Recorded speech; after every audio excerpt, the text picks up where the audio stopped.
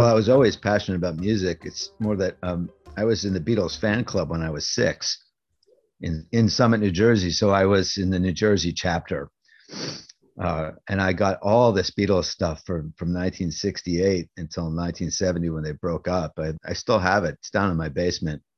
Wow. And I started a scrapbook in 1969 in my little 7-year-old chicken scratch, misspelling all the words. Like I was talking about how I had begged my mom to take me to Shea Stadium when I was 4 to see the Beatles. No And way. she refused. She said, no, no. She said that there were too many girls screaming, I wrote, because I couldn't spell screaming.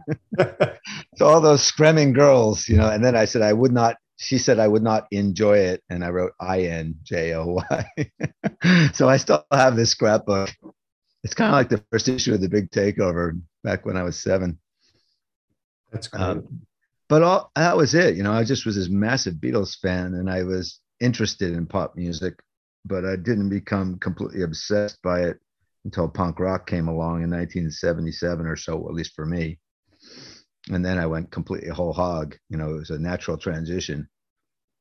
More interested in music than baseball, starting at age 15, or hockey, or any other sports I was playing. And what do you think appealed to you about punk rock? What didn't appeal to me about punk rock?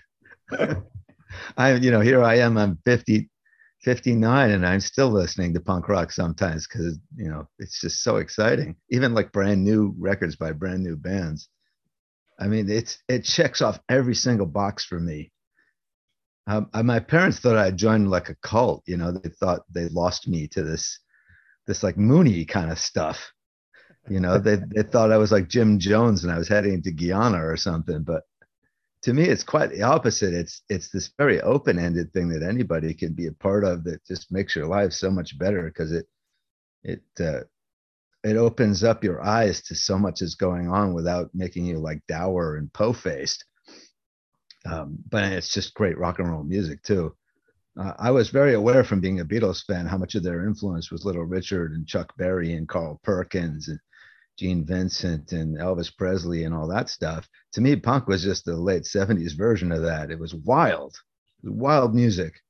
Whereas a lot of the rock music of that era that was popular with my classmates, I thought was kind of turgid in comparison. Not all of it. I still like quite a lot of classic rock, but most of it from the 60s and early 70s.